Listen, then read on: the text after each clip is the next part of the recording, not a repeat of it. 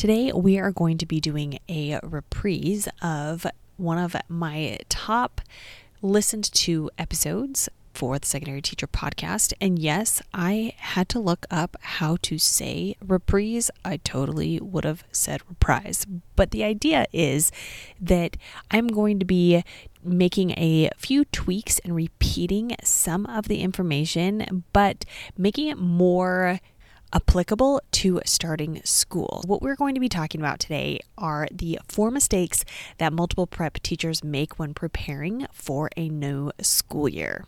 Welcome to the Secondary Teacher Podcast, the podcast for middle and high school teachers juggling multiple preps to get the strategies to reduce overwhelm so that you don't have to choose between being an effective teacher and prioritizing important relationships. I'm your host, Kristen Masick, a 10-year high school engineering teacher, former middle school assistant principal, and teacher coach. Every week, we will discuss strategies, systems, and time-saving tips to help you not only survive but thrive as a multiple prep teacher. In case you missed the ever popular part 1 of this episode, which is actually episode 120 that originally aired in January of 2023, make sure that you go and listen to that as well. It is talking about the 4 mistakes that multiple prep teachers make when they're planning. But today we are specifically going to be looking at some other mistakes that are more apparent when the school year is about to begin. The first one is getting distracted by all the fluff. And quite honestly, I think this is a difficult mistake or something that happens to most teachers, especially if you are online and you're looking over the summer, you're seeing all of these beautiful things on Pinterest and Instagram, and a lot of it is decor. Looking for bulletin boards. What's the best bulletin board to showcase your career pathway? I've already seen that question come up this week in a Facebook group, and it can really distract you from getting things done during the school day, because if you are spending all of your time when you finally do go back to the school in decorating your room, then you're going to not really be ready for when the kiddos come, which is the most important thing. Your room can be decorated. You can love your room. I am not against decorating your room, but that doesn't necessarily need to be your top priority. And it is one of the mistakes that people make because they make it a priority when in reality, they need to be focused on what are you going to teach for those first few days of school, what's your first unit, and getting all of everything figured out. The next big mistake is not having a plan for your planning time. Too often, we are exhausted, and by the time your prep period comes, you just sit down and just want to take a nap. And I know a lot of times I wasted my prep time when I was first starting teaching.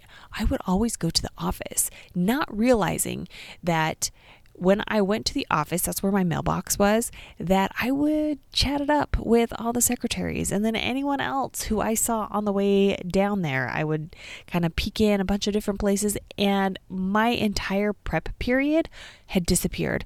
While it was good for my social skills and just being around adults, it made it so I had to stay after school or pack up my milk crate and bring it home and get things done at home because I was too distracted during my prep period.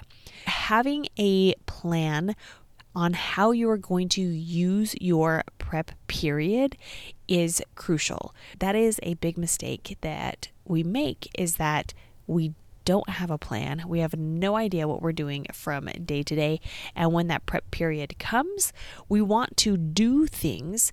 And so typically we will do whatever is easiest, not necessarily what is going to make the biggest difference. We will spend time doing things that other people could do for us, copies, or just random things that waste time like email. And email is important, but spending your entire prep period answering your emails is not the best way to utilize that to get things done for your multiple preps.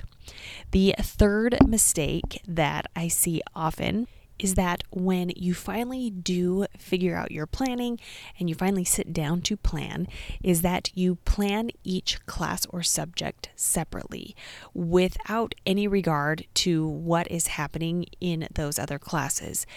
And while it doesn't really make sense, like you don't automatically think about, well, what is going on in these other classes?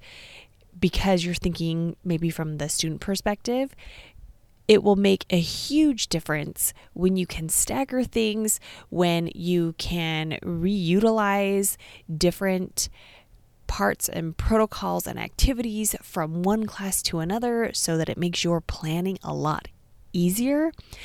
And then also making it so that you are starting and ending your assignments and your assessments and your units at different times so that they're staggered, so that it's not one big, huge deadline for you to have everything ready for a unit for all of your classes. You're just being really mindful and critical about how you are planning each of those classes and just really making sure that really it's serving you and your students. The third mistake, I started touching on this a little bit, but I'm going to dive more into this for the fourth mistake that I see a lot, is that you're not intentional about those activities that you're using in your classes, that they can be reused and recycled. A lot of time is spent preparing and prepping for each of your classes. And when you create some sort of activity or lab or something or protocol, anything for one class that you spent hours on that cannot be transferred to any of your other subjects, is a waste of time. And I know that is a hard pill to swallow because you want to be creative in everything that you do.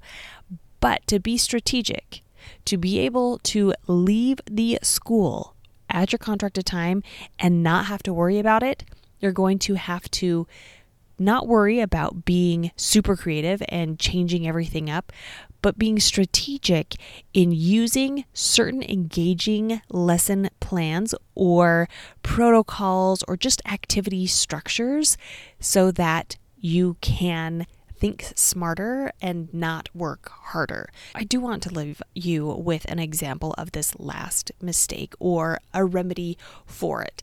Just a simple one that can get your brain moving to what this could look like. And I'm going to talk about a simple graphic organizer called the KWL chart. And if you haven't heard of it before, it's KWL. What do I know? What do I want to know? And then what did I learn? And it's having students keep track of those thoughts as they are going through your lesson. It's just a way to take notes, but it is a simple structured protocol that you can use for any of your classes, and you can rinse and repeat it over and over and over again, no matter what you are teaching. If you are teaching sewing and then you are also teaching a culinary class, you can still use that protocol in each one of your classes and make it so that it's engaging and that students are learning. And that's a simple example. We can get into more complex things, but it could just get your brain moving in the right direction as you start to look for various activities that you could be using to help engage your students in your teaching without having to reinvent the wheel for every single prep that you have. Let's recap the 4 mistakes so that you can make sure that you don't make them this year when you are preparing for the school year. The first is getting distracted by all the fluff. The second is not having a plan for your planning time. The third is planning each class separately. And the fourth is not being strategic in choosing your protocols and activities for each one of your classes. If this episode was helpful to you, it could be for others. To help spread the word about this podcast, take a screenshot of this episode and add it to your Instagram stories and tag me at Kristen Masick, KristenMassick. Until next week.